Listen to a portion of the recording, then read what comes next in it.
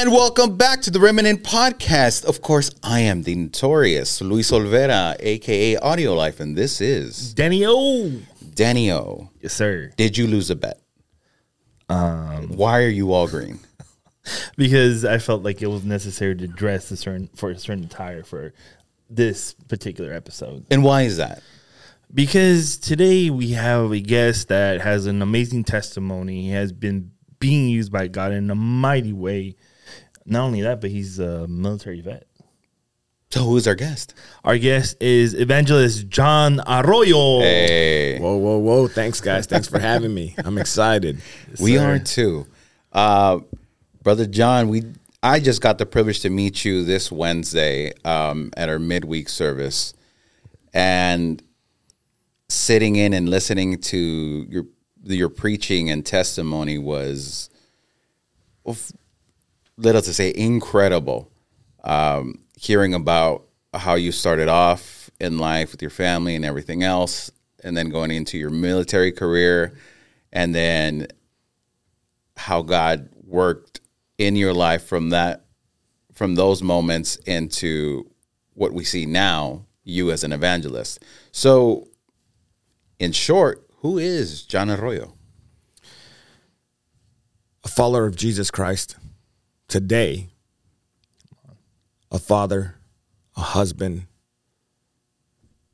and someone that just loves rest and loves rest by watching movies, man, working out, you know. Former soldier, and a soldier for Christ. Nice.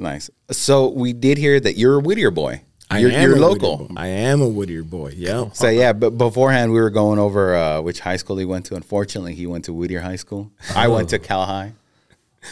I'm sorry, that rivalry still runs deep. Yeah. Wow. I don't even want to know what those games look like every time they went at it. No, I think the biggest rivalry around here is everybody hates Lucerna. Lucerna, really? Yeah, all the high schools, they all rival against Lucerna. Such a good high school, though. I hear good things. Oh, no, there's nothing wrong with it. I have no person, like, if my kids went there, it's fine. But I'd rather have them go to Cal High out of just, alma mater. Spite. Wow. No, alma mater. You got to have pride. So, being a Whittier boy, how long did you live in Whittier? And do you still have family here, or are they all out of Whittier? So, I was born in Montebello, okay. And then I don't even remember. I was so young when we moved here. Right. I would say I was probably 2 or 3 years old when we moved to Whittier. So I don't know a life outside of Whittier until I joined the military. So I was, I would just say I was homegrown. I was born here, raised here, went to all the elementary school, I went to Hoover, Lincoln, and then I went to Dexter Junior High, and then I went to Whittier High School, grew up on Whittier Avenue, then moved to Newland. We lived for a while off Beverly Boulevard in Pioneer, over by the 605 freeway. We lived there for a little bit. And then we moved back, and then we moved over off Lambert in that area over towards Cal High. We moved over by Cal High. But we just kind of stayed within the footprint. Uptown Whittier was always the main focal point, and it was kind of like the area where everybody kind of just stayed close to. Oh, okay. And then I didn't leave Whittier until I joined the military, which was I graduated Whittier High School in 1996. In 1998, in June, almost exactly 2 years later, I joined the U.S. Army, and then I haven't been back since to live. Oh, okay. But my family still lives here. Yeah, that was the other question. So my mom's here, my dad, my brother and sister, they kind of moved out of the area. My sister lives in Rancho. My brother lives in Fontana. But a lot of friends that are still kind of in the area, but I come back because mom's here. Of course. Everybody always goes back to mom. Mine's not too far. She lives right here in La Mirada.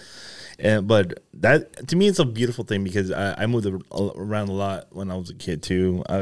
For me, I was born and raised in Southgate till about 10, moved out to the IE, and then as an adult moved back out this way. So it's like to hear that story. Man, you grew up in the ghetto for sure. No one. That's how my dad could afford. No. I mean, respect to anybody's hustle, but the IE, wow. Yeah. Notice I just said the IE. I didn't mention the actual city because that's just even bad. No, we can imagine. So, do you when you come back? How often do you come back? Do you just come back for family and to visit, or do you also tend to preach when you come out here? Normally, I come back just to visit family, but it wasn't until recently in Texas that I met the pastor of City Reach, Pastor Brian Bolt. I met him at the church that I attend when I'm not out traveling, and it was actually quite a story because I was reading his bio and it said Whittier, California. I'd never met a pastor from Whittier, California, and I was like, it had always been in my heart to go back to Whittier and to share. And I was like, man, I would be going home. And like to have a homegrown come back and tell a story that probably so many that would be listening walked the same path, right, just on the different side of the street. So when I met Pastor Brian, it wasn't even like, oh, wow, look at God open the door so I can come preach back in Whittier. But I had just never met a pastor from Whittier. And I was like, wow. So coming back and speaking at City Reach Church just last Wednesday was the first time I ever came back to Whittier to preach.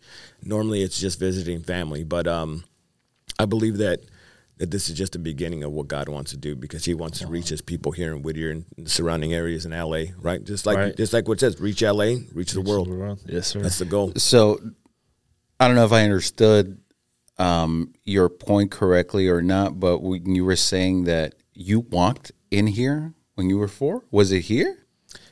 Yes. So the church that once operated out of where City Reach operates today, your church, they used to send out a bus through the neighborhoods.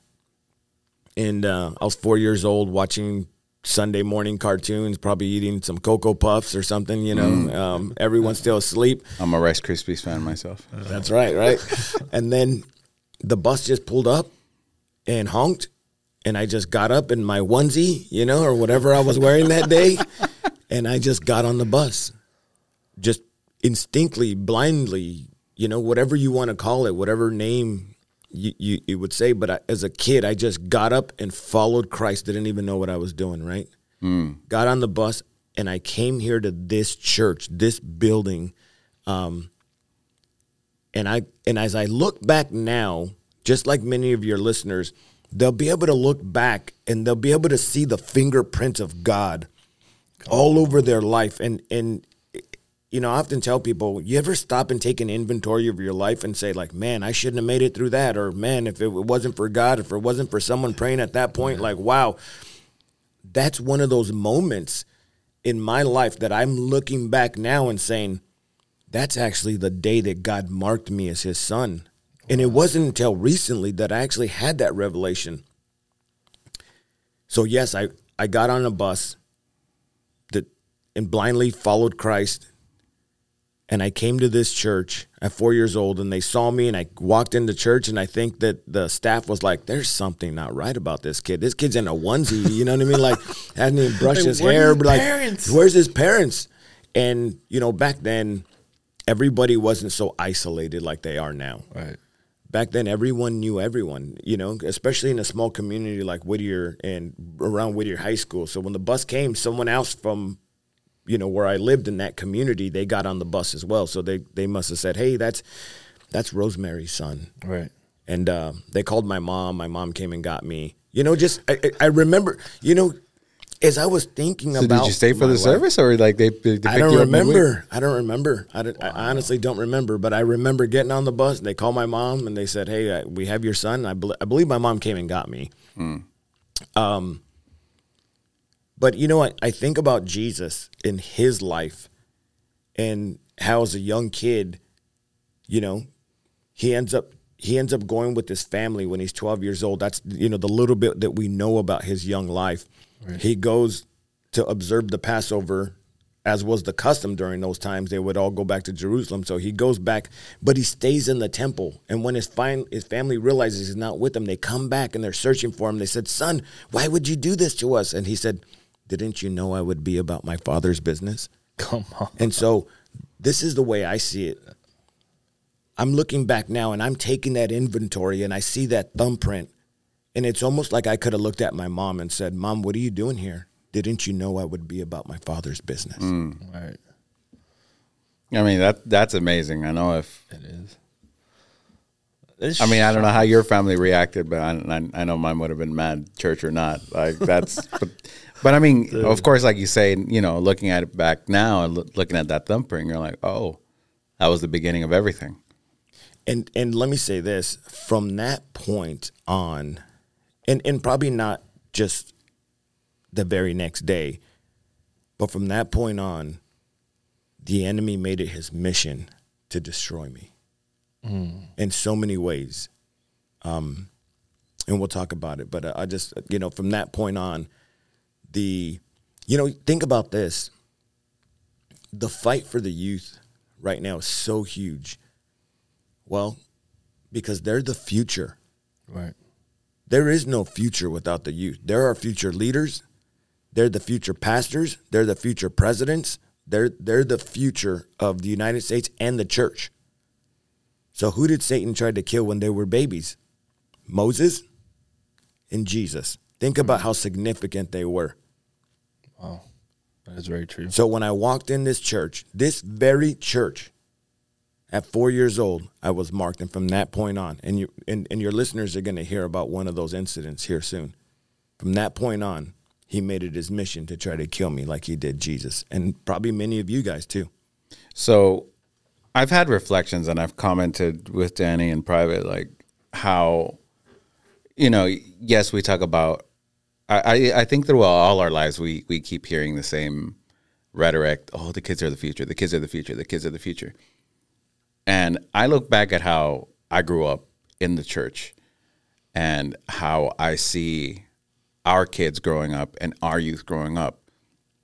And not saying that I grew up in a bad church environment or anything like that. It's just, I felt like the outcast. I felt like the complete outsider. So it was hard to, let's say, reach me. It's not that I was something, you know, not like I was special or anything. It was just hard to reach me. And then I see some of our youth. I still kind of keep in contact with some of the youth from back then. Some are lost. Some are the ones that everybody thought were the ones that were going to make it. Are you look at them from God? You right? look at them and you're like, you really want to be posting that? And then some are pastors. Some are thriving. You know, and I look back and I'm like, well, you know, you could do the what if of like, well, what if I grew up like these kids are doing now? We make sure that they know Jesus at a young age, not just park them in front of a TV and like, all right, let a little the tomato tell you what to do, and like nothing like that. You know, I don't know if, well, I'm sure you've parked your kid and told him what is his name? The tomato? Tommy Tomato. It is Tommy Tomato. Tommy Tomato, and they were the cucumber, dude. There you go. I'm sorry. I never fully remember their names. But anyway, to get back into the point, I look back at now why it's so important that our kids be directed through the gospel, that be educated in the gospel, and that be prayed for every single day, not just by their parents, but also educate them like, hey, this is what you do in church, and this is why we come to church. Because sometimes you just take your kids and you're like, all right, Jesus. And they don't know. And now to full circle my point. I know I get off topic. Now to full circle my point. I see it now as an adult.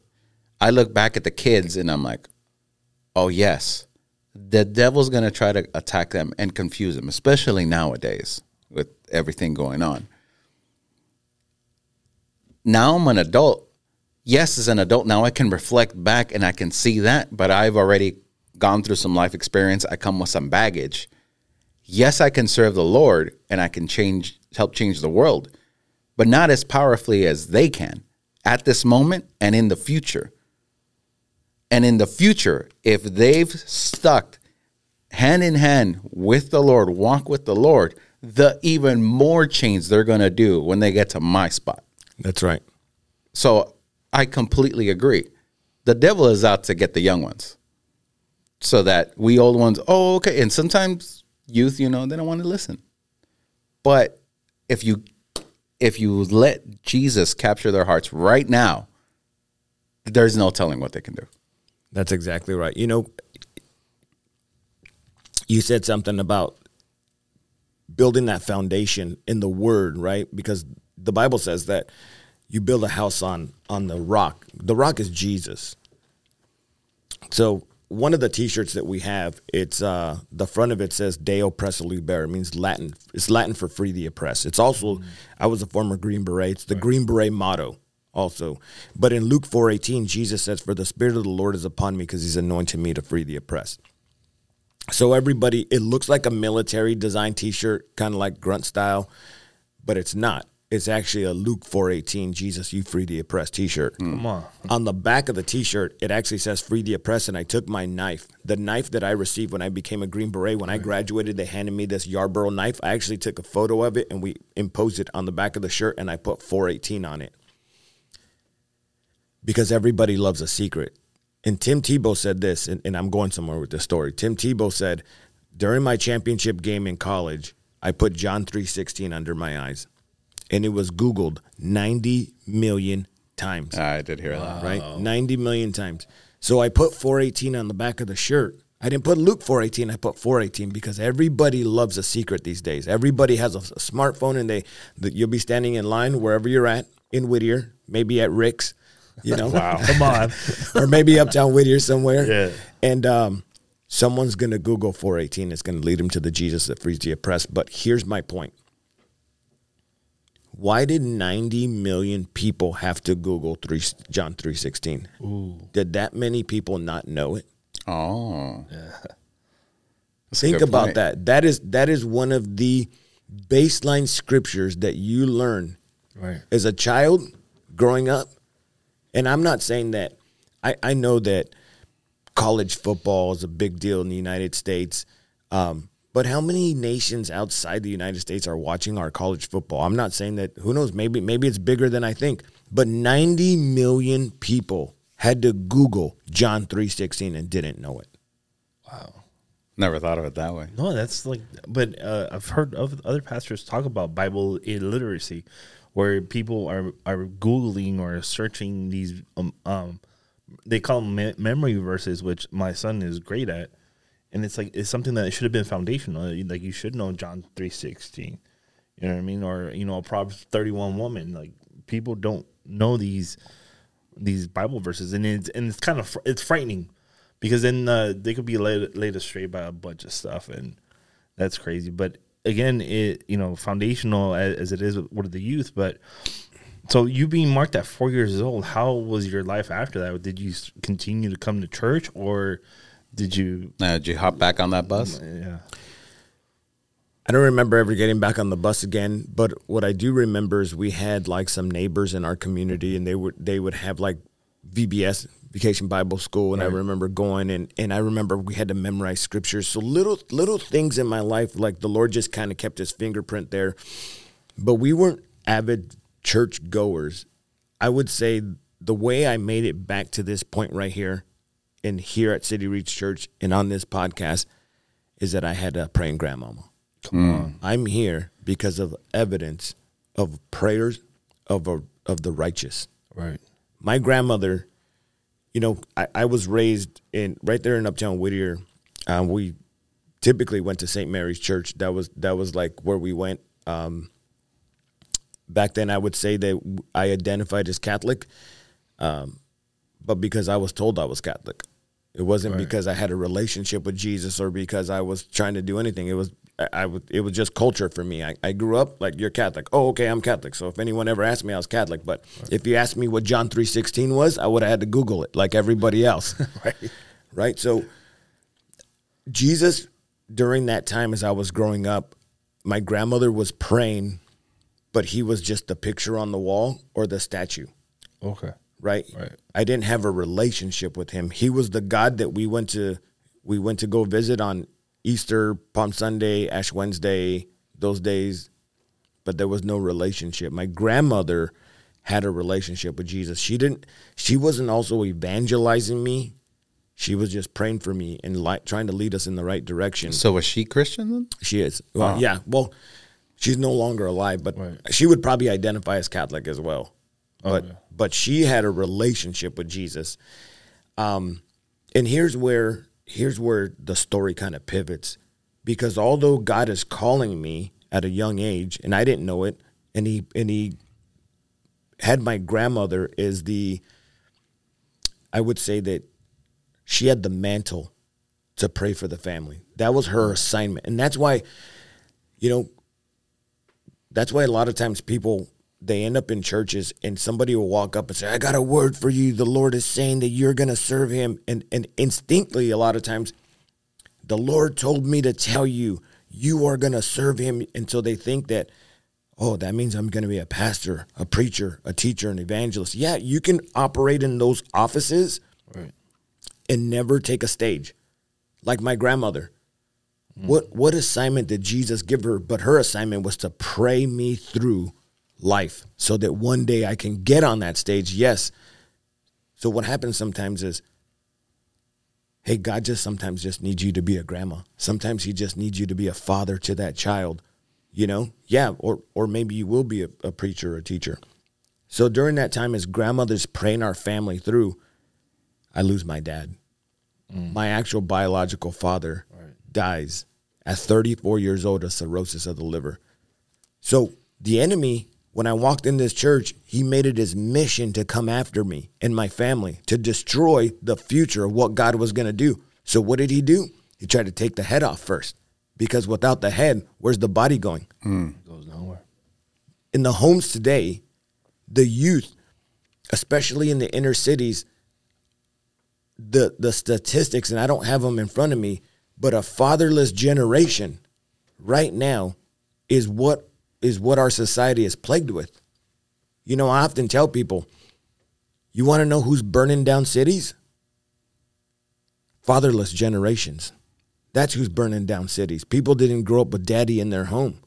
And so the enemy took my dad at a young age. So now, as God being my father should have been a reflection to my dad in my home, and he should have been the image and likeness of our Heavenly Father. So he should have reflected heaven in our home. Right. He should have been the image and likeness of Jesus, of God, in our home, but he wasn't there to reflect it. And although I had a good grandmother, although I had a good mom, and I had a stepfather that came into my life, and I had men, no one could ever replace your biological father. Because as you're beginning to grow up, you're beginning to try to figure out your identity. Right. Every kid right now, what is the greatest challenge? Identity. Yeah. Everyone's trying to figure out who they are. And so when there's no dad, every girl and boy, doesn't matter their age, they need to be affirmed by their daddy. So at a young age, I had questions. If I turned in the mirror and I looked, I wonder if my dad looked like this. I wonder when I did this, I wonder if I'm doing it that way because my dad would do it that way.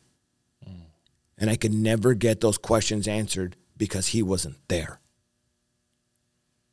And so that was a point of contention for me early on. And so what I started doing is I started looking for daddy outside the home. And I found him in my knuckleheaded friends because I allowed them to be my source of affirmation. Even though I had a good home, even though grandma was praying, even though I had a good mom who was just trying to hold the family together, I had a stepfather that stepped in my life and was being an example to me, but I needed dad. And I didn't allow them to hold that role. I gave it to somebody else. Wow. And those were my knuckleheaded friends that led, and we ended up in gangs here in Whittier. Right. I got into gangs, got into drugs, which is the whole reason why I had to join the military, because it was go to war, go to jail. Wow. That's straight blood in, blood out. So I was reflecting when you said that during your preaching about needing affirmation from daddy. So my parents have like 30 some year gap between them, my mom and my dad. So when I was born, my dad was like 56, 57, something like that. My mom was 24. And so the dad that I grew up with was different than the dad my half brothers were born with. The biggest problem as an adult, especially after he passed away, was I wonder what he liked. I wonder what music he liked. I wonder if he did this. So what you're saying right now hits home. Eventually, once I grew a relationship with my brother, who looks like my exact Twinkie, at just 30 years, it's a really weird 30-year mirror to look at. I had to ask, what about this? What about that? What about this? Because yes, unfortunately, by the time I grew up and I have some consciousness, I had a relationship with him, but he was bedridden. Like, he was old and this and that, so it wasn't the same. And there's all these bunch of questions. And I went through the motions of like, well, did he love me? Did he really care about me? Did he really this? I know he did, but I never got to hear it. And there was other things during that preaching that I was reflecting on, and how we go and try to look for that affirmation somewhere else. You found it in your knucklehead friends and drugs and this and that. And I started reflecting very vividly on maybe not affirmation from daddy. I was looking at other instances in another situation where, because I never got this, I went looking for it somewhere else. And I started listing all the stupidities that I went through. And I'm like, oh, I don't know why I just had it during that preaching, but I was like, that's why I did all that.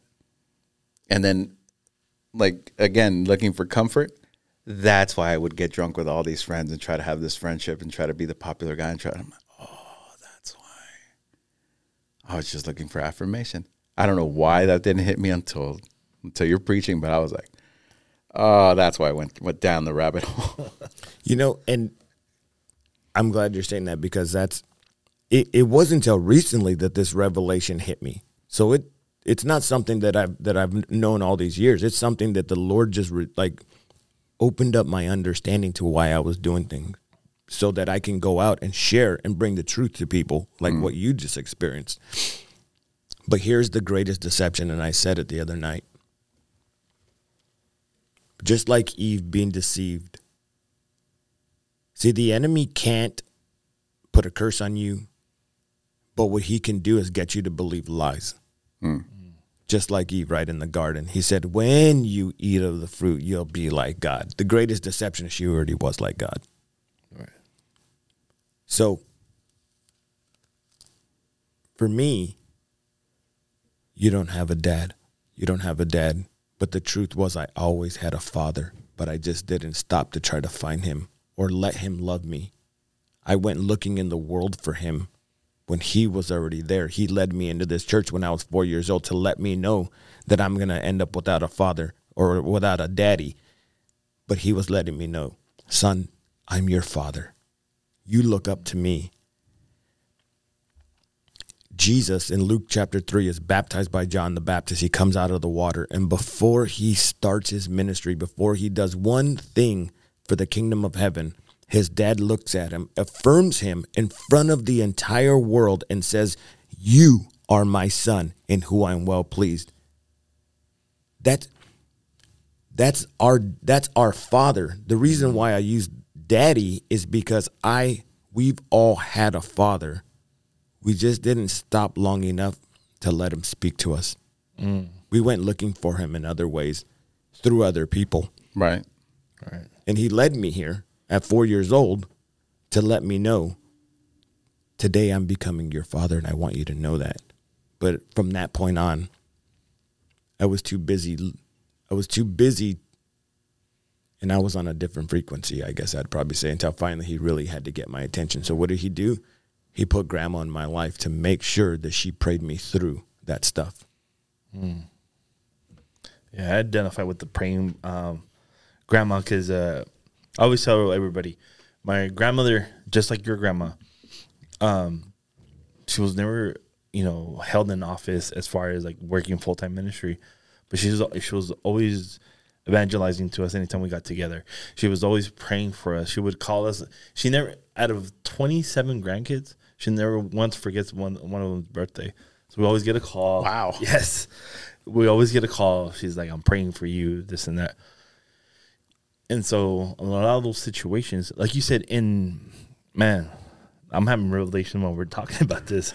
So like you said, we always had a father, but the daddy probably wasn't always there. Yes, my father was in the home, but he wasn't in the home, if that makes sense. Absent. Right. It's an absent parent. Right. And so even the world calls it daddy issues. They don't call them father issues. They call them daddy issues because you don't have a dad or a daddy in your life, supposedly. And I was looking for that validation. I wouldn't get it from him. So I, like you, found some knucklehead friends to find validation. You do some really dumb stuff that essentially I should have been dead twice. Yep, same. And so because of my praying grandmother, it's like you look back and it's like, man, you look back at the car and like, man, how is it that I'm here walking and alive? But I know now it's for a purpose. And when my mom and my grandma both attend this church too, they usually come for our second service because just like a later service. But she always has this joy about her when she sees me specifically, but when she sees like my uncle, which is her youngest son, serving here too, and a lot of other people around us that are related to me that will come, she like this joy, but she still goes back home, and whoever hasn't started following the Lord, she's still going to war for them, and it's the and to me it's like hearing you say those words from somebody else, it's like to me it brings this joy and this peace in my heart because I can affirm that yes, these prayers, they don't leave earth and they do come forth and come to pass because God is not man who he should lie. He's always faithful. Well, and let me say this. So the Bible says, Jesus tells us in John chapter 15, if I abide in you, if you abide in me and my word abides in you, you can ask anything in my name and it'll be done. Right. Right? So your grandmother, my grandmother, who abided in Christ and his word abided in them, they can ask anything and it'll be done. Yeah.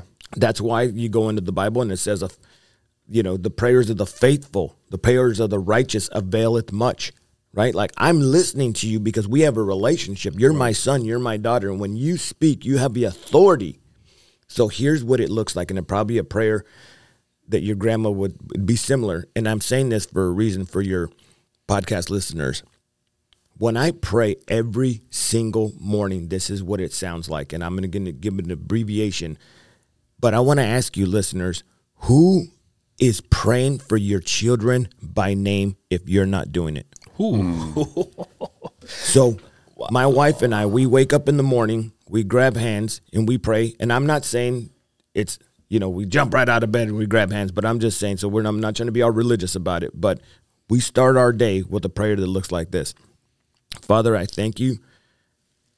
Father, I thank you. You're holy, right? Because you enter his gates with thanksgiving and his courts with praise. So you thank him and you praise him. Then the next thing is we thank him for a hedge of protection around our home, our children, and we do this. Angel, Tia, Mason, Jr., Maddie, Lily, Alice, Jason, Alyssa, Jeremy, Savannah. I just named my wife and all my children and my grandchildren by name. Then I repent of my sins. The Bible says in Job chapter 1 that Job would do sacrifices because he said, Lord, my children last night, they were likely partying and they may have cursed you in their heart. So I'm going to do a sacrifice for my children. So you know what I do? I repent for my sins. My wife repents of her sins. And then I say, Lord, I repent of the sins of Tia, Mason, Jr., Maddie, Lily, Alice, Jason, Alyssa, Jeremy, Savannah. I do that by name. The other thing I do is I put on our armor. We're in a war. Right. The Bible says that we don't wrestle with flesh and blood. So I put on the armor for me and my children.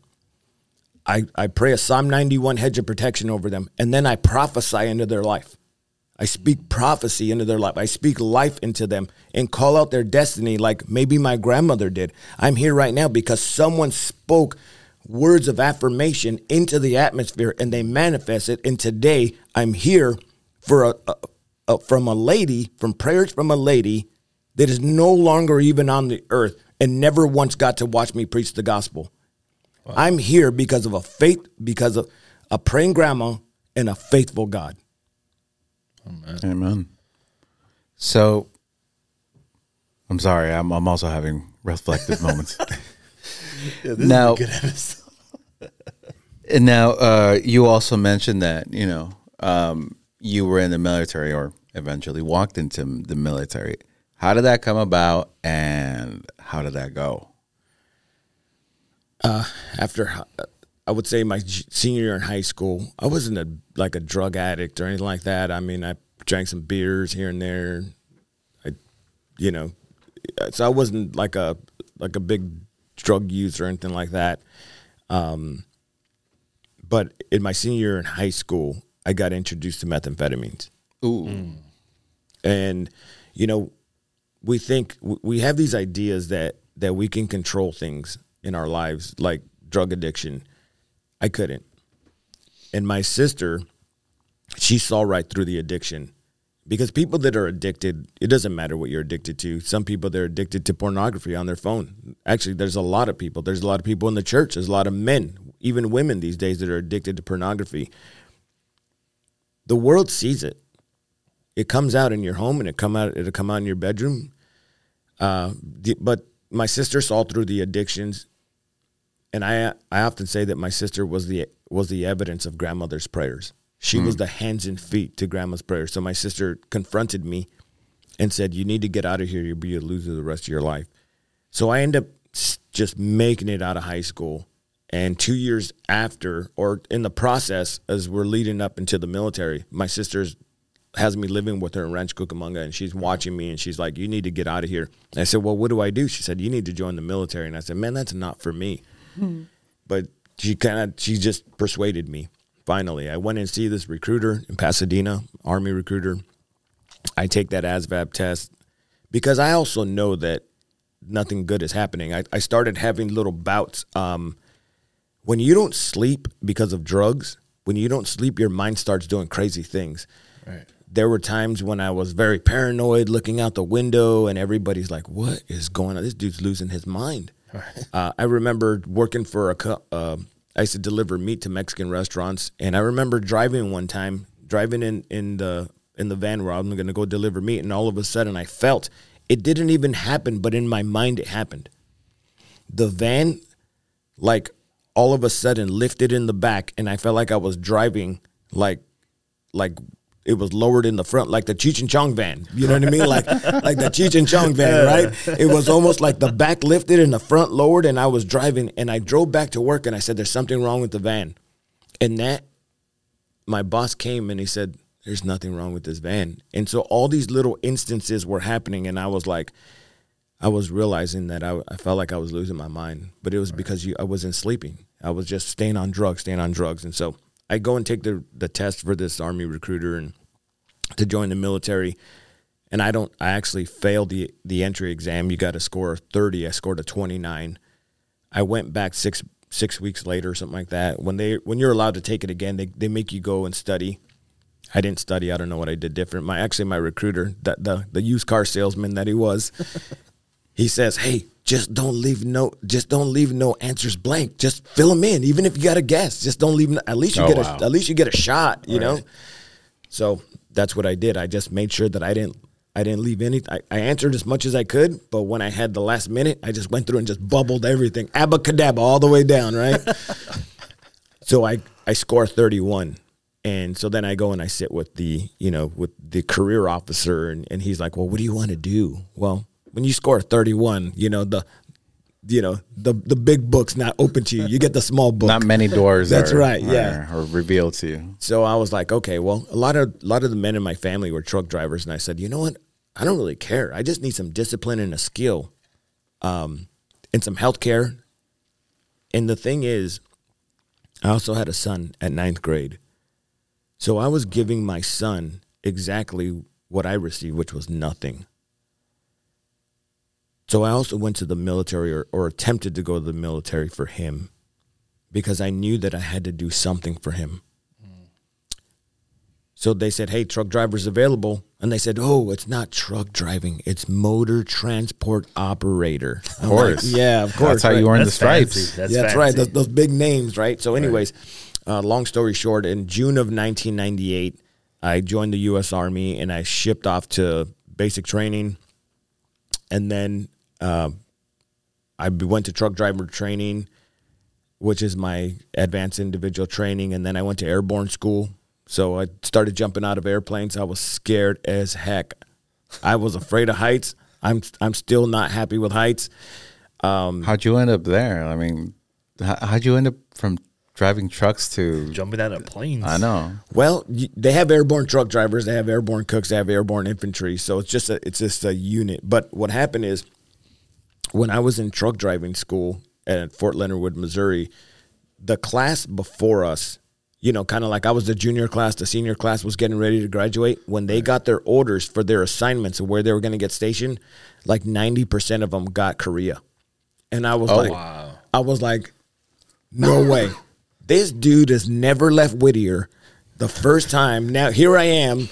I go to South Carolina for basic training. I'm in Missouri for, AIT, advanced individual training. I'm going to be a truck driver.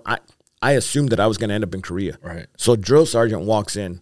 And I wasn't really good at school back then. I wasn't really educated. So geography wasn't a big thing to me. But the drill sergeant walks in. He says, hey, who wants to go airborne? Whoever goes airborne, it's 99% that you're going to end up in North Carolina. So I said, well, if I go airborne, I'm not going to Korea. So I raised my hand and I volunteered to go to airborne school. Because I knew that that North Carolina was somewhere on the right side of the United States. I couldn't point it out for you back then, but I knew it was somewhere on the right-hand side of the United States. Oh, there where Florida is at. Somewhere yeah, over it's there. like it's somewhere in this corner, but I knew it wasn't Korea. And I have to tell people, hey, don't volunteer, man, especially in the military. So here's what happened. So now we're the senior class and we're getting ready to graduate and everybody gets their orders and they're getting their assignments. And I start laughing because I'm like, I know I'm going to Fort Bragg, North Carolina, but these guys, they're going to end up in Korea. Right. They got orders to go to Hawaii. Oh. My class got orders to go to Hawaii. I went to North Carolina and I'm like, what is going on? So anyways, long story short, I show up. As an airborne, I go to airborne school from truck driving. I jump out of airplanes. I get certified as a paratrooper. And then I go to Fort Bragg, North Carolina, home of the 82nd Airborne Division. And I'm there. I spent about 3 years. So from 1998 to 2003, I end up, I'm with the 82nd Airborne Division, but then during those years, I see these Army Rangers and Green Berets, and I'm like, man, those guys are the best, right? Those is good. Those are the elite. Yeah, these are the elite war fighters. And whenever these Green Berets would walk down the road, people would literally like cross the street, like, whoa, like man, they were the best. They commanded respect. That's right. And you know what? Rightfully so. So, but here's what happens. I said it earlier. And I said it on church on Wednesday. I was looking for something. I was looking for affirmation. I needed it. And so what I realized today is that I was running around with like an orphan heart. And I needed people to affirm me. You know, there's a lot of people that are dealing with mommy, daddy issues, stuff that a lot of people join the military because they're trying to escape their life or they need to change their life. And a lot of what happens is people bring their baggage, whether it comes out or they tuck it away and they put it in a closet and they say, I'm never opening that door again. Right. But it's childhood trauma. People have childhood trauma, whether they deal with it or not, right. And it stays in the closet. So for me, I would say my childhood trauma, as we talked about earlier, is not having my daddy, needing affirmation because I never got it from my daddy. So here I am as a Green Beret, and everyone's talking about how these Green Berets are the best. Or here I am in Fort Bragg, North Carolina, and everybody's talking about how these Green Berets are the best. Well, what did I need then? I needed affirmation. I craved affirmation. So I needed my friends, my peers at the time, to affirm me. So what did I do? I started telling everybody I was going to be a Green Beret. I didn't even know what a Green Beret was, other than the guy with the green. Cool. That's right. But everybody looked up to them, and everybody knew that they were the best. And so I needed everybody to turn those eyes and those affirmations to me. So what did I start doing? I just start talking, start running my mouth. All right. Hey, I'm going to be a Green Beret. I didn't even have plans to go be a Green Beret, but what it did is people started saying, "Oh, hey Arroyo," because in the military you go by, everyone calls you by your last name. Right. Hey Arroyo, oh man, you're so cool. Hey, did you hear Arroyo's gonna go out and try to be a Green Beret? Oh man, he's so cool. And it was like, it just fed that orphan heart, right? I started you know what? Today I actually call it chasing likes. So in our generation, in our generation, it would be my social media likes, right? Right. So what I was doing is I was chasing likes. That some of your listeners may understand that, right? You do a post. I understand that, dude. Oh man, I did that in my 20s. That makes sense. That makes complete sense. Go on. Yeah. So I was chasing likes, and I didn't think that I was ever going to be a Green Beret till one day someone pulled my card. I had one of my friends walk up to me and he says, "Hey John, why don't you go be a Green Beret? Why don't you try out or shut your mouth?" So he called me out on social media in a sense, you know what I mean? Right. But in front of all my peers, and I was like, man, well, I guess I got to try out because I ran my mouth for a long time. Right. So I end up going to selection. Navy SEALs, they have the BUDS training, and they go through Hell Week and all that. For Green Berets, it's like 24 days of some of the most intense emotionally, mentally, and physical training. So I go and actually start September 10, 2001. Many people know what happened September 11th. So September 10th, the day before the terrorist attacks in the United States, I start selection. On September 11th, 2001, the very next day, the colonel comes in, brings us into a room and says, "Today we're now a nation at war." And everybody said, "No, we're not. It's part of the scenario, right? I mean, being a Green Beret, And he said, "No, if you want to be a part of what's going to happen in the next few years, you're in the right place at the right time." So I make it all the way to the end, and I get finished, and they bring me into this boardroom, and the colonel and all these other instructors are there, and they say, "Academically, we don't think that you're going to make it through our training program, so I'm sorry. You didn't make it." So essentially what they were telling me was, you're not smart enough. Up until that point, even in junior high at Dexter Middle School, I didn't graduate. They just passed me along into high school. I didn't cross an academic stage there. In Whittier High School, in summer school, the teacher's assistants gave me the answers to the test after graduation, and that's how I made it. I cheated through high school. Now here I am. I fail the entry exam into the military. I make it by 1 point. Now I stand in front of this colonel, and he says, "You're not smart enough." And here I am today with a doctorate degree. Come on. But back then, I wouldn't say that I wasn't smart, but I wasn't applying myself. And I had failed and failed and failed. I have failed more things than I've ever succeeded at in my life. But something just keeps having me to get up, keep having me to put one foot in front of the other. And, I often tell people, I believe that God didn't cause me to fail, but he used it. And one of the things that failure helped me to understand is humility, that I actually needed to lean on something greater than me. Because back then it was all about me and I was going to make it happen. But every time I tried to strive to make the next thing happen, it's like I hit a roadblock or I was told you're not smart enough. But when I took the sights off of me and I handed over my life to Jesus and I lined up with his perfect will, From that point on, I succeeded at everything, every time at the highest levels when it wasn't about me. And it wasn't about me trying to put another badge on my uniform or another tab on my shoulder that told me that I was special or I was a ranger or I was a jump master or look at me, my uniform, I'm the best Green Beret, I can shoot the best.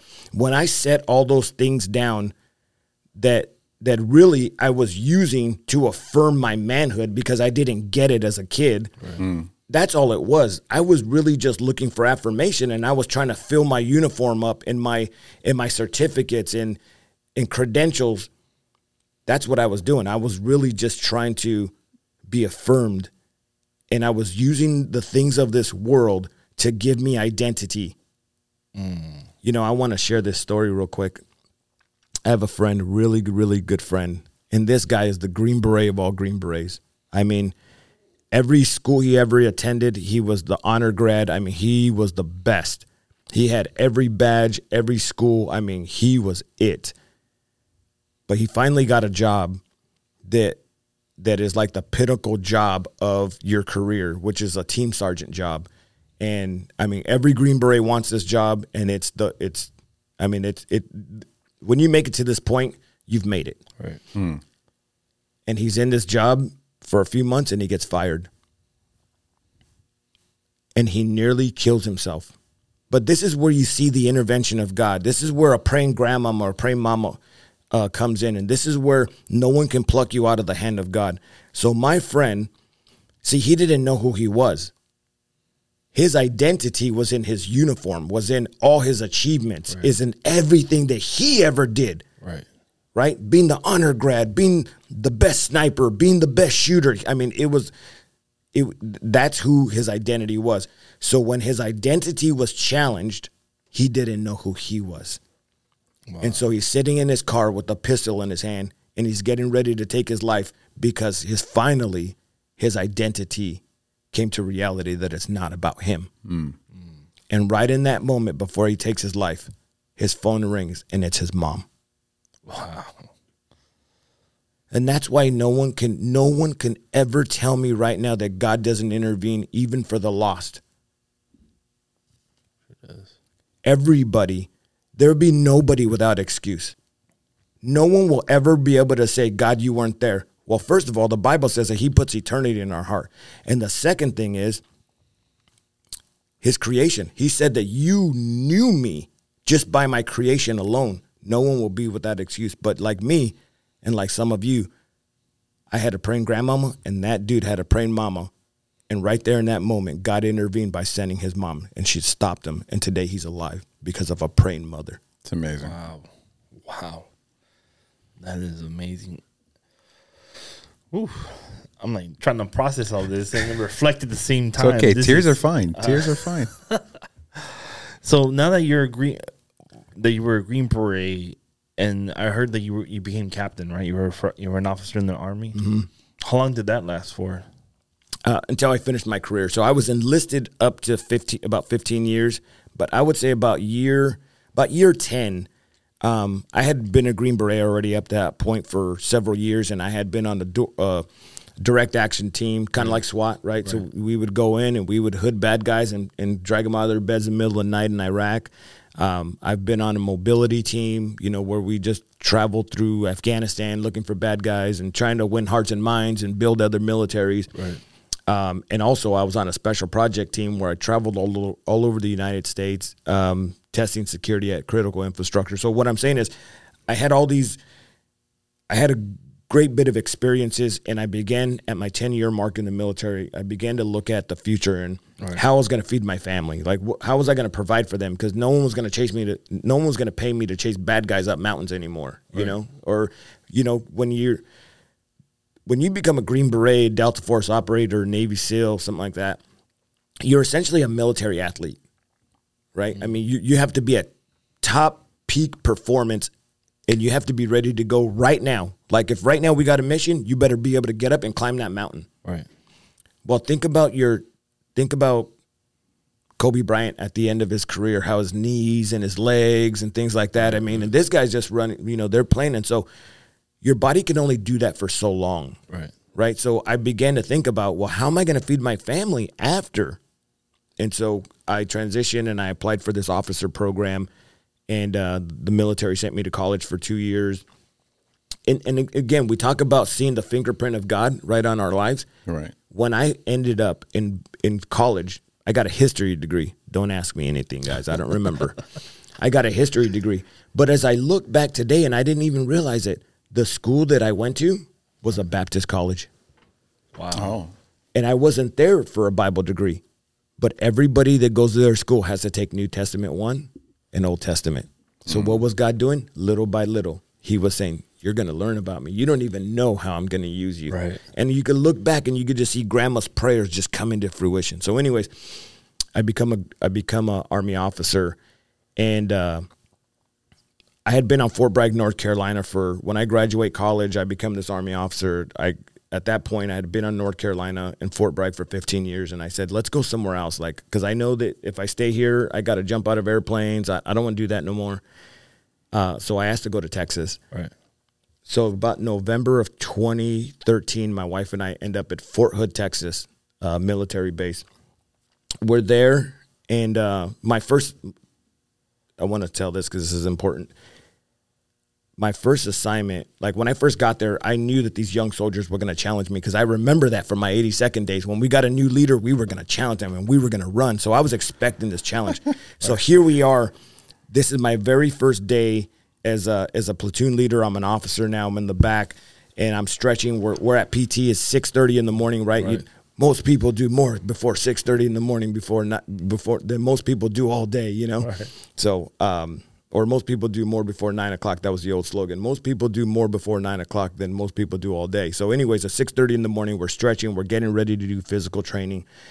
And I have about 40 soldiers in front of me. And the sergeant in front turns and he says, all right, if you can't run or if you can't do this physical training, I need you to step aside. I'm not really paying attention to him because at this point, I'm 36 years old. I'm stretching, right? I had been chasing bad guys up mountains for a long time. So it takes me a little bit longer to stretch. I'm not 20 years old like these kids. So I'm stretching, and something just turns me around. I pick my head up, and the formation moved. Like, I had only 2 soldiers standing in front of me at this point. The formation shifted. I had 38 soldiers now to the left that couldn't do physical training and only 2 in front of me. And I was like, what just happened? But here's what happened. All these soldiers that couldn't do physical training, it was a leadership challenge for me, and I think a lot of people need to hear this. You know, some of those guys, they couldn't run because of knees or back or whatever the medical diagnosis is. But they were still effective members of the U.S. military. Right. And without them, I couldn't do my job, and we couldn't go win wars. Right. But what happens is I needed to help them understand that diagnosis or that word that they got from the doctor was not their identity. Mm. And there's a lot of people on your podcast right now that they've lived with sickness and disease, or they've had something go on in their life and it's become their identity. They've had a doctor prophesy to them and tell them that you have this, you have that. And they don't open up the word of God where it says, by his stripes you are healed. Right. Those who keep my word is life to those who find it, and it's healing to their flesh. They don't open up the word and say, I choose to believe this. So with these young soldiers, I had to help them identify with the truth rather than what they've been told or what they've been prophesied over them or what their diagnosis. Because even in the military community today, there's a lot of veterans that when you talk to them, the first thing they say is, I'm a 100% disabled veteran. Well, what's your name? You know, like, I get it. I get it that you're a 100% disabled veteran, but they take that into their identity. Right. Rather than saying, I'm saved, healed, set free, and delivered by Jesus Christ. And regardless of what I've been through, I'm going to make it. No, what happens is, just like those soldiers, they WebMD their situations. They find out what's going on, and then they tell God how he's going to fix it based on what WebMD or some doctor said. Wow. So anyways, let me fast forward. So now my wife and I, we've been on Fort Hood about 5 months. It's April 2nd of 2014. And it's 4:00 in the afternoon. I have to go to my unit headquarters. And I'm getting out of my car, And I tried to get over to the supply office before they shut down and everyone leaves for the day. And as soon as I shut the door to my car, I start stepping away, and all of a sudden I hear shots fired. Now, I'm in a parking lot on base behind security. When I went to work that day, someone had a badge, a gun, body armor, and I was behind them. Like, no one thinks that they're in danger on base. Right. So I turned my head to 1 o'clock where I heard the shots fired, and I'm looking, and a car pulls up in front of me, and I see the car, and I acknowledge the individual, but I think the car's going to keep going. I didn't realize that at that moment the car actually stopped. So I turned my head back to the 1 o'clock where I heard the shots fired, and the next shot I heard ripped through my throat. April 2nd of 2014, one soldier, Specialist Ivan Lopez, was on a shooting spree, and he shot 19 of us. So when I had turned my head to the 1 o'clock to where I heard shots fired, what was happening is he was driving down the road, and everybody he saw, he was shooting at them. So I was hearing him shoot at other people. I didn't realize that he had a gun. He pulls up in front of me. I acknowledge the vehicle, but I assume he's going to keep going. The next shot I heard ripped through my throat. I take a .45 that severs my jugular vein. It goes from my neck, from the left side of my neck through the right side of my neck. But essentially it goes from my left jugular vein all the way through my right shoulder. He drives off. I turn and I walk back towards my car, just trying to get away from him. And I fall flat on my face. And it's in that moment that my life is pouring out. And I begin to reflect. I began to reflect on who I was and the man I was in the seconds that I assume I had left to live. See, guys, because when you take a .45 caliber point blank through your throat, you normally should only have seconds to live. But here's the other thing that I think your listeners need to listen to. Because I said it earlier, from the moment I walk into this church, right, the enemy made it his mission to destroy me. Right. He tried to do it through drugs. He tried to do it through gangs. He tried to do it through circumstances. He tried to do it through deployments. He tried to do it through alcoholism. He tried to do it in all these other ways. But like Eve, he couldn't finally get me in those ways. So he went overt. He went, we need to stop this guy now before the promise actually manifests. So today, you guys said it. We got John Arroyo. We got Evangelist John Arroyo. What does an evangelist use in order to preach the gospel? He uses his voice. He uses his mouth. Right. That bullet could have struck me. He shot me from 15 yards away. He could have hit me in the arm, the leg, the eye, the head, the hand. It could have completely missed me, but it didn't. It struck me point blank in my throat. What does God use today? My voice. Right. So your listeners need to hear this. Where's the call of God on their life? Where's the enemy gonna fight them? Me, right here. So I turn, I head back to my car. I fall flat on my face. My life is pouring out. I'm reflecting. I'm thinking about my wife. I'm thinking about my children. I'm thinking about how I was an absent parent to my own children. How this orphan kid was so busy trying to build his career, trying to get all these accolades, trying to build all this stuff for a family that never even asked me for those things. All they ever asked me for, just like you, was for me to be present. They never asked me for a home or cars or anything. Although a family need those things, that's not what they asked me for.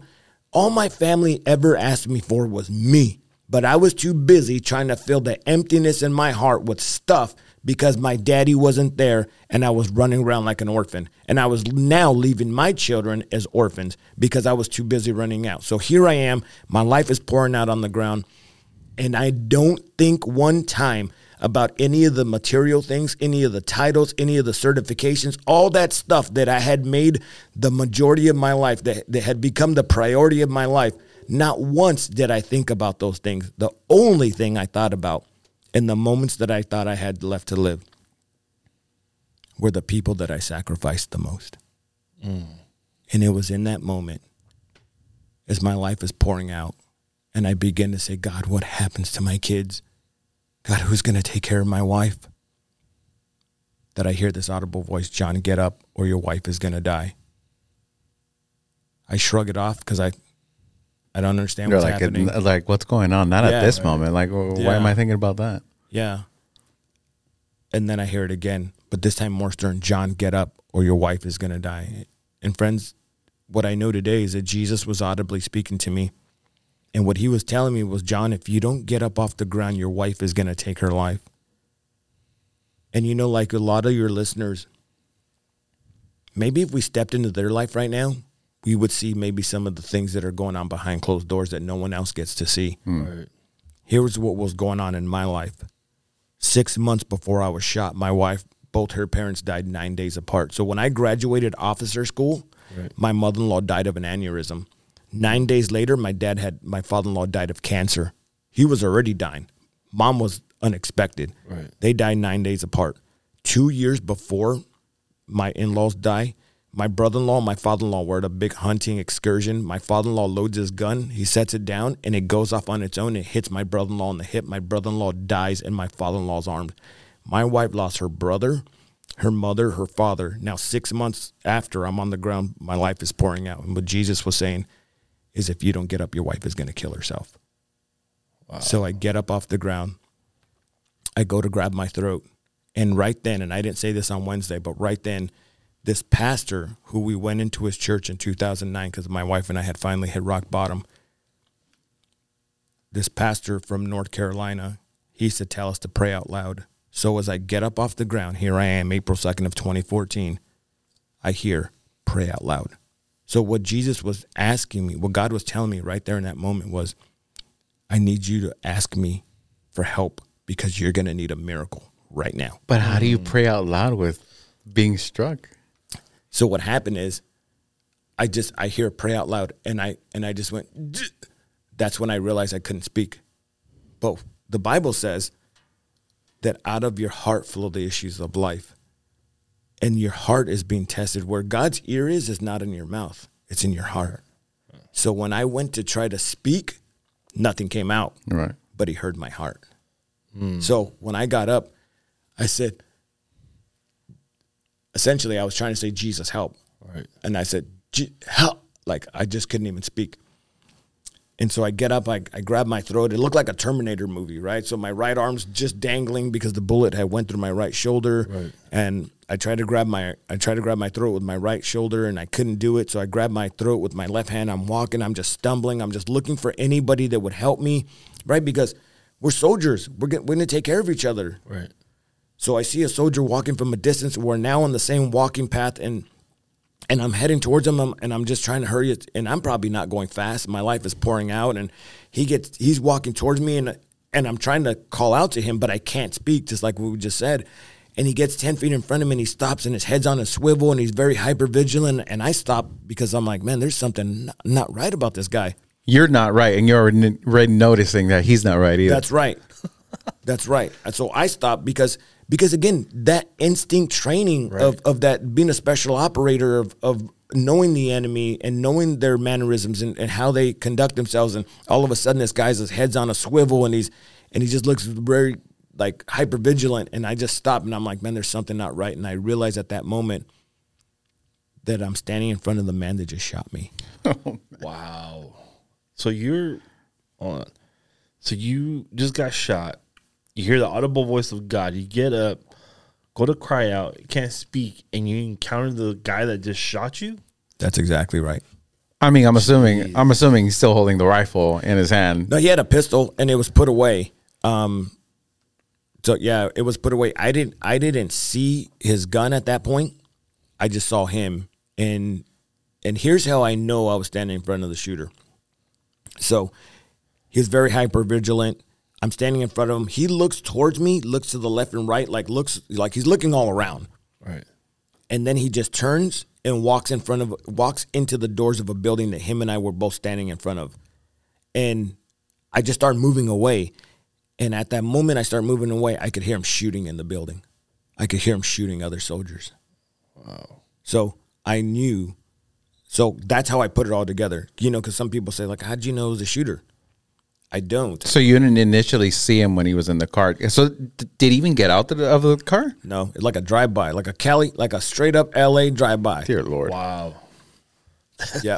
So and here's the thing: when he pulled up, I saw him and I acknowledged him in that vehicle, but I thought the vehicle was going to keep driving because I was in a parking lot. It's like Walmart. Like you think someone's going to shoot you in a park? You think they're just going to park? And so when I turned my head away from him being in the vehicle, I didn't realize that he stopped. And then he pulls out his gun. He must have had to hit it. He wasn't just driving with it out the window. Right. Because I probably would have saw it. But I was so fixated on where I heard the shots fired. Then the next shot I heard, I was hit. Like, I didn't try to duck. I didn't try to move it. I was just in the wide open. So when I saw him face to face again, it was his actions being hypervigilant that something wasn't right.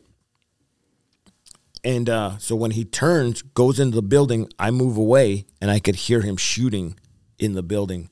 And as a matter of fact, when these soldiers saw me, what alerted them to me, it looked like I had a red scarf flapping in the wind. It was the blood squirting out of my neck. Right. When they got me on the ground and they were getting ready to transport me to the hospital, I told them, he's in that building. He's in that building. You still managed to tell him? Yeah. Yeah. As a matter of fact, I ended up getting an award for it because they told me you actually saved lives, because when you told people where the shooter was, we made sure no one else went in that building because he would have shot them. Of course. As a matter of fact, when I move away from him, after they saw the blood and I turn, I see these soldiers that to the right of me, and they yell to me, "Soldier, are you okay?" And I turn and I yell back to them, "No, I've been shot. There's a shooter." I yelled to those guys, but I couldn't yell to the guy that was standing in front of me. Wow. That's mind-blowing. That is. So they get me on the ground. They put me in the back of a truck. They rushed me to the hospital. They're on the military base. A doctor has enough sense to put a tube in my throat. As a matter of fact, as they're getting me to the hospital, one of the soldiers said, he told me, "Hey, sir, don't speak, because every time you spoke, you just spewed more blood out of your throat." Wow. He said, and as he said, "I just told you, just keep squeezing my hand." He said, "But as we were getting to the hospital, your squeeze was getting less and less." Right, because you're losing consciousness. You're losing everything. Yeah, yeah. And then I get a message later on from a guy that was an EMT, and he said, "Hey, man, when you came in," he said, "I did something that you'll never find in a medical book." He said, "I just looked at you. You had this white, you were just pale white, and you had this look of fear on your face." And he said, "I looked at you and I told you you're going to be okay. And this peace just came over you." And he said, "And I just stuck my fingers in your throat to try to stop your bleeding." And he said, "When you came in, you had guppy breathing." And I said, "What's guppy breathing?" He said, "That's the breathing you have right before you expire." So they get me in. Oh, like a fish out of water. That's right. Yeah. Oh. Yep. Oh, wow. So they put a tube in my throat. They keep my airway open. My neck is now swelling. They get me to the elevator to get me in the OR. Now it's mass casualty situation, right? There's 19 of us shot. So people are literally slowly starting to come in. It's all over. They're locking everybody down. And the elevator doors open. And now at this point, all the doctors are rushing towards the ER trying to get the patient. So any doctor that is available, they're all rushing to this situation to start caring for patients. When the elevator doors open and the nurses go to put me in the elevator, 2 doctors come out of that same elevator trying to run towards the ER, and it was the ear, nose, and throat surgeons. Everything I needed was exactly where it needed to be. The moment I was obedient to the voice that told me to get up. Wow. Now, here's what I think your listeners need to hear, and I didn't say this on Wednesday. I talked about it earlier about changing that identity, right? For those that had that diagnosis and things like that.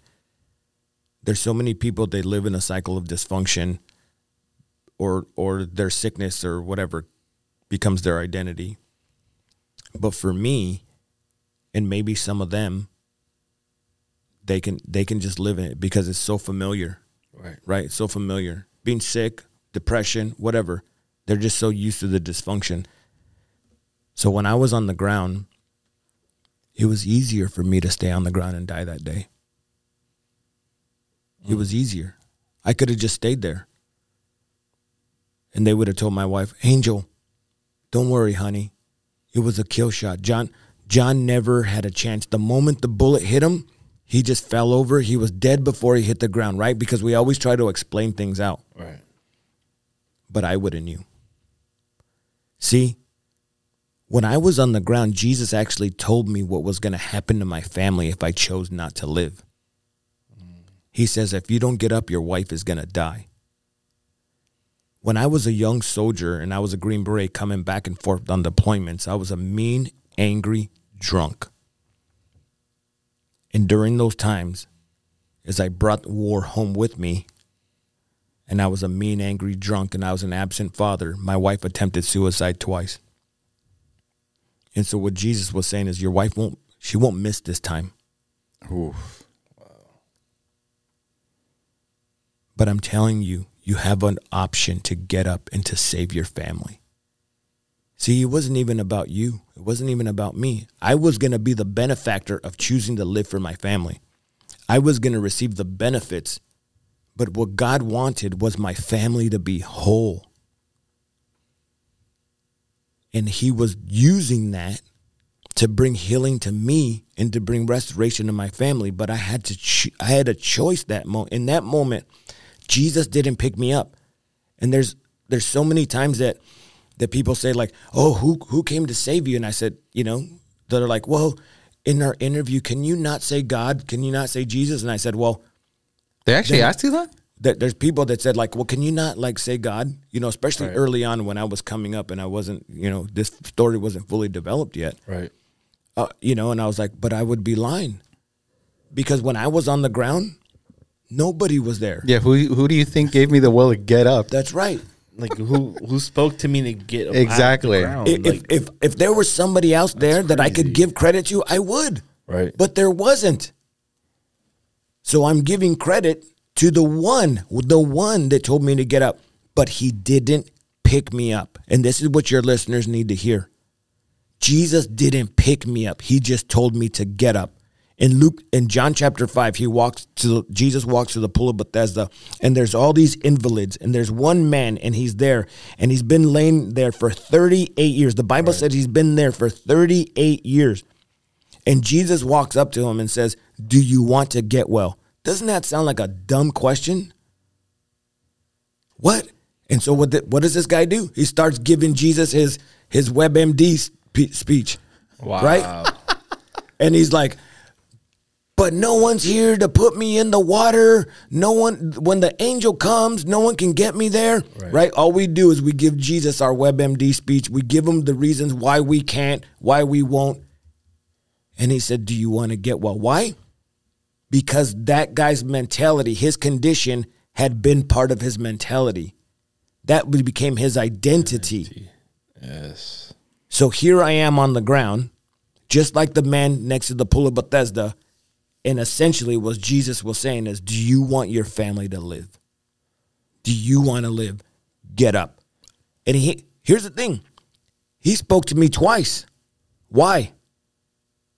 Because I didn't obey him the first time. Jesus shouldn't have had to tell me to get up twice. Wow. But he did in his sovereignty and his grace. Mercy. And what? Wow. And what if that was the last chance? Wow. I am having way too many reflective I know moments right it's because so what I'm taking away from this part of your testimony, your story is, as men, as fathers, as priests of our household, how many times has God not called us to get up and do something because it's going to affect the trajectory of our family? You're right. And think about this. So Jesus says, get up or your wife is going to die, right? So he actually told me what was going to happen to my family. But what he didn't tell me is what was going to happen to my children once uncle's gone, grandma's gone, grandpa's gone, dad was just killed, and mom just took her life.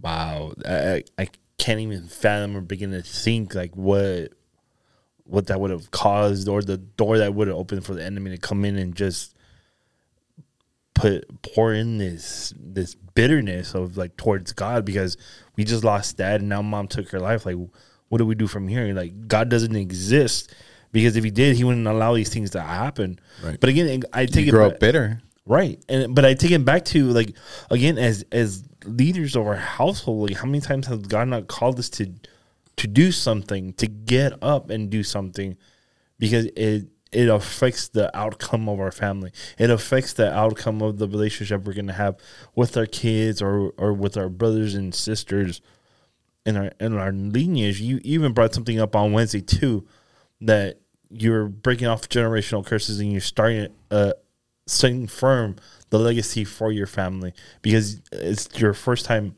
preaching at this church, in this building, and your grandson gets to see you preach for the first time. And that was his first time in church. Oh, in general. In general. Oh, So, wow. Okay.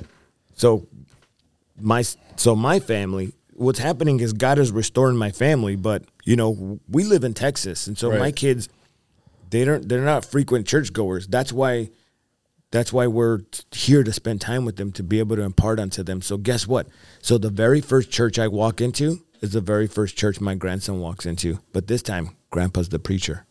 Come on. That's what's Wow. up. Full circle. That's legacy. And how old is your grandson? 2.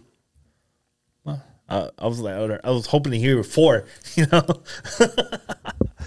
plus 2 is 4. There you go. There you go. But guys, I just there's so much more, and we can cover more. But one last thing I want to say is that is the way I made it to this point, because there was so much about my wife and her recovery and Right. and everything that she was going on through with her family. But God confronted me in my recovery, and who knows, maybe we could do a part 2 or something. But Sir, if you would bless us with the part 2, I would be more than. Oh yeah. But the recovery is the biggest part, and God confronts me and he says, all right, now for you to heal, not physically, but emotionally, mentally, and spiritually, you have to forgive the man that hurt you. Wow. And then you have to forgive yourself for hurting others. And friends, I just want to tell you, and I don't have a lot of time left, but I just want to tell you that I'm here today because I was obedient to Jesus in forgiving Ivan Lopez and releasing him of the debt. And so unforgiveness is a root. Right. And the symptoms of the root are PTSD, depression, suicide, anger, rage, alcoholism, all those things that people have to take medication for to manage symptoms. Right. Jesus was trying to heal me right off the bat and take the root out so that I can heal and wouldn't have to manage symptoms. So when I forgave Jesus, when I forgave the man that shot me, and I forgave myself for hurting others, then the healing process started, and that's what I want to leave your listeners with. It's time to heal. Forgive the people that have hurt you. You don't have to go to them. Forgiveness is not between you and them. It's between you and God. And if God asks you to go forgive them face to face, then be obedient to him. But he didn't ask me to forgive the man that shot me because he was already dead. So what was going to happen is I was going to carry that bitterness, and bitterness will be cancer in your bones. Unforgiveness will be cancer in your bones if you don't forgive. Right, for sure. All right, hearing all this, like I said, I've been having way too many reflective moments. I think I had reflective moments then during the preaching and having some now. Yeah. One of them is, of course, like I said earlier, about looking for, affirmation in all the wrong places. Like I think we all have. Yeah. Couple other ones that I feel like I had was identity. So before 2020, I'm just an A1. That's all I'm good for. I'm just an audio guy. And that's what I am. I'm audio life. That's it. That's all I am. I start dating Yvonne 2017 and kind of make that clear. That's all I am. Or whatever. 2020 happens. My industry is one of the first ones to shut down before everybody else. I didn't know who I was. All I was audio. Now I'm what? Because I'm like, what am I if I'm not an audio guy? And it was hard. And it was a season of change and reflection. And then that's around the time when I ended up here at City Reach. And I'm like, oh, I'm not just audio. I'm a child of God here. You know, I'm so much more. I'm not just, even times being here, I'm not just a musician, a child of God. I'm this, I'm that. And so hearing that, yeah, once your identity is taken away and you see the reality, you're like, maybe I didn't have that extreme that your friend did of trying to take his life, but then I started kind of lashing out because, you know, we're all stuck at home. I was lashing out to my now wife at the time, like, oh, this and that, whatever. We had that's what we talk about, like, that's where we had our worst argument. Like, everything culminated to this one Saturday, and she kind of was trimming our dog's hair, and she kind of clipped his ear, and I blew up.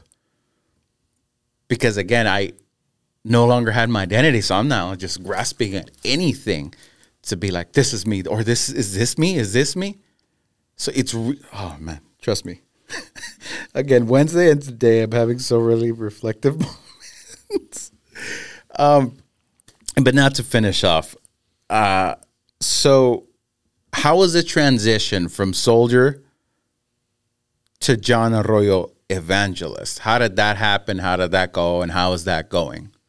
So after I left the hospital, after 28 days being in the hospital, I'm there in San Antonio, Texas, and then they end up moving us there, right, because that's where my recovery is going to happen. And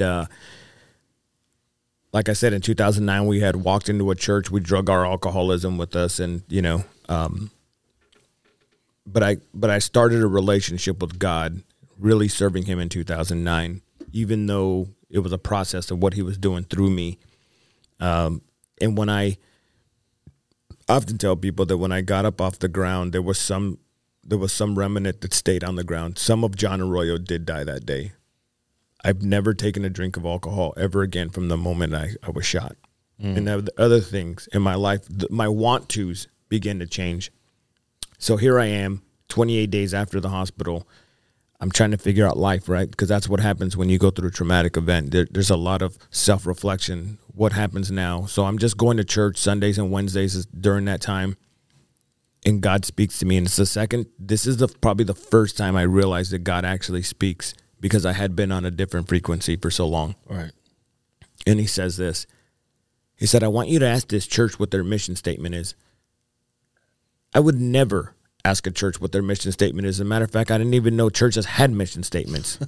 I was like, they're not the military. This isn't a business. That's right. Like, this ain't the military. Like, the only people I knew had mission statements were the military, right? And operations orders and things like that. Mm-hmm. I was like, anyways, so I ask.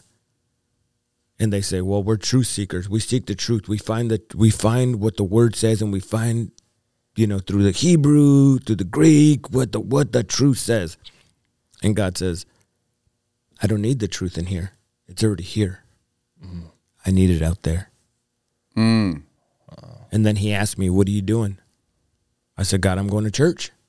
Sundays and Wednesdays, right? Like a good Christian boy now. I mean, you saved me. That I'm going to go to church. And He said, I didn't save you to go to church. I saved you to tell the world about me. Come on. That's powerful. And I said, well, how? How am I doing this? I didn't even know what an evangelist was back then. Right. He said, you start with who's in front of you. So in gas stations, in the Walmart lines, right, in the hallways of the hospital, when I had my shoulder still in a sling, people would walk up and be like, oh, man, yeah, I had rotator cuff surgery too, bro. Yeah, man, so when's your recovery? Or what happened? And I would just turn and look at them and say, I was shot at Fort Hood. Jesus saved me. That's all I knew. That's all I had. And people would just it was almost like I thumped them in the head with a 2x4. I mean, That's an incredible story to just hear out of the bat. Well, yeah. and because it was breaking news not long ago, right, and they remember, right, or there was actually 2 Fort Hood shootings, and so that's where it started for me. it started like that. And then little by little, God began to work the character process out into me, right? He had to take the green beret out of me, right? And he had to put his heart and his spirit inside of me because as a green beret, it was about me. I'm the tip of the spear, right? I'm up front. I got a story. Get out of the way. Let me tell you about what God's done for me. And so there was been a character building process over the years, and he had me be a general's aide after I was shot. And I look back now and I'm like, at the time, I was young. I was young in my mentality with the Lord. See, because when I first joined the military, I was a private, right? I was a young soldier. Right. Then when I became an officer, I was a second lieutenant, which is kind of like a private again, but you're starting at the bottom, right? As you're building now this officer career. I was enlisted, start at the bottom, officer, start at the bottom. So now when God put me in his army, I started as a private, right? He started at the bottom. So he made me this general's aide. And at the time, I thought it was about me. God's given me a platform to tell people about him. But no, when you're a general's aide, just think about your guys' pastor on how he's in a sense in the kingdom, he's general status, and how people honor him and respect him. And when the lights turn on and the cameras are rolling, it's not about anybody else but the man of God that steps on the stage, your pastors, right? Because that's who God is using. Right. So what God used me to do was to serve this general, this 2-star general, and I had to carry this man's sodas. I was like Joseph and Pharaoh, right? So here I was carrying this man's sodas, and my job was to make his life better, and it was about him. And when the lights turned on and the cameras were rolling, it wasn't about me. So God began to use that in character building. And then I went on staff with an evangelist for about almost 5 years. And then just recently we transitioned. So now we're on our own. My wife and I are on our own. And we believe that God is now opening doors. And we want to reach the youth. We want to evangelize. We want to see families be restored, everything I just talked about. And we want to be able to reach veterans. Why? Because I smell like the sheep. So guess where I can go? I can go in the sheep pen. Right. Right? I can go in those circles. I can go in the youth. I can go in those circles. I can go in the family circles. I can evangelize, and I can go with the veterans, right? Because I wore all those uniforms. All right.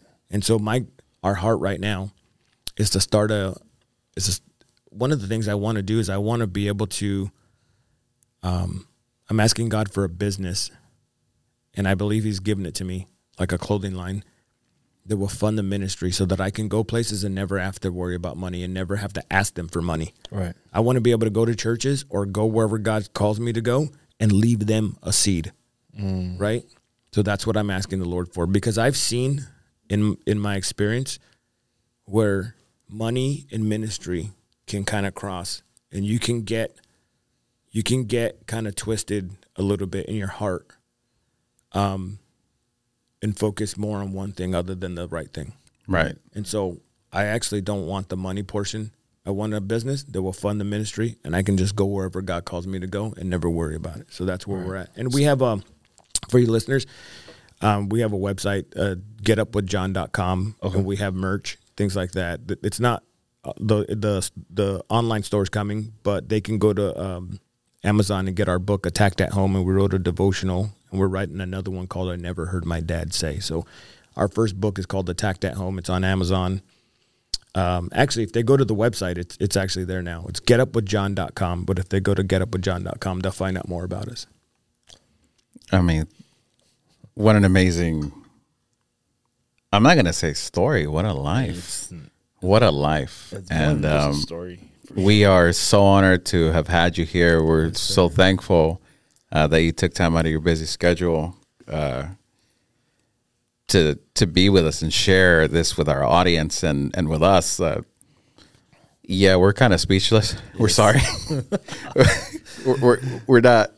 We've been paying attention. It's just that's a lot to take in. It is. It's an incredible story, and to see you with such a heart for God, and to be up close and see those scars. That's. So again, John, thank you very much for coming on the show, for sharing with us, and to everybody listening to us, we will have the links to all of this so you can get in contact with John if you want to go ahead and further either bless his ministry or ask him questions, or you feel that you may be a veteran yourself and you can relate to the story, or you want to reach out and talk to someone that's been in the trenches just like you have. We'll have all the information on here. But again, John, thank you very much. We appreciate your time. On behalf of Danny and I, we are so appreciative. And to our audience, thank you for listening to another episode of the Remnant Podcast. Links and everything to our social will be in the bottom. And again, if we can help you, please reach out to us. And if we can't, we will always try to find a way to help you out with either your questions or what have you. Thank you guys for listening. Peace.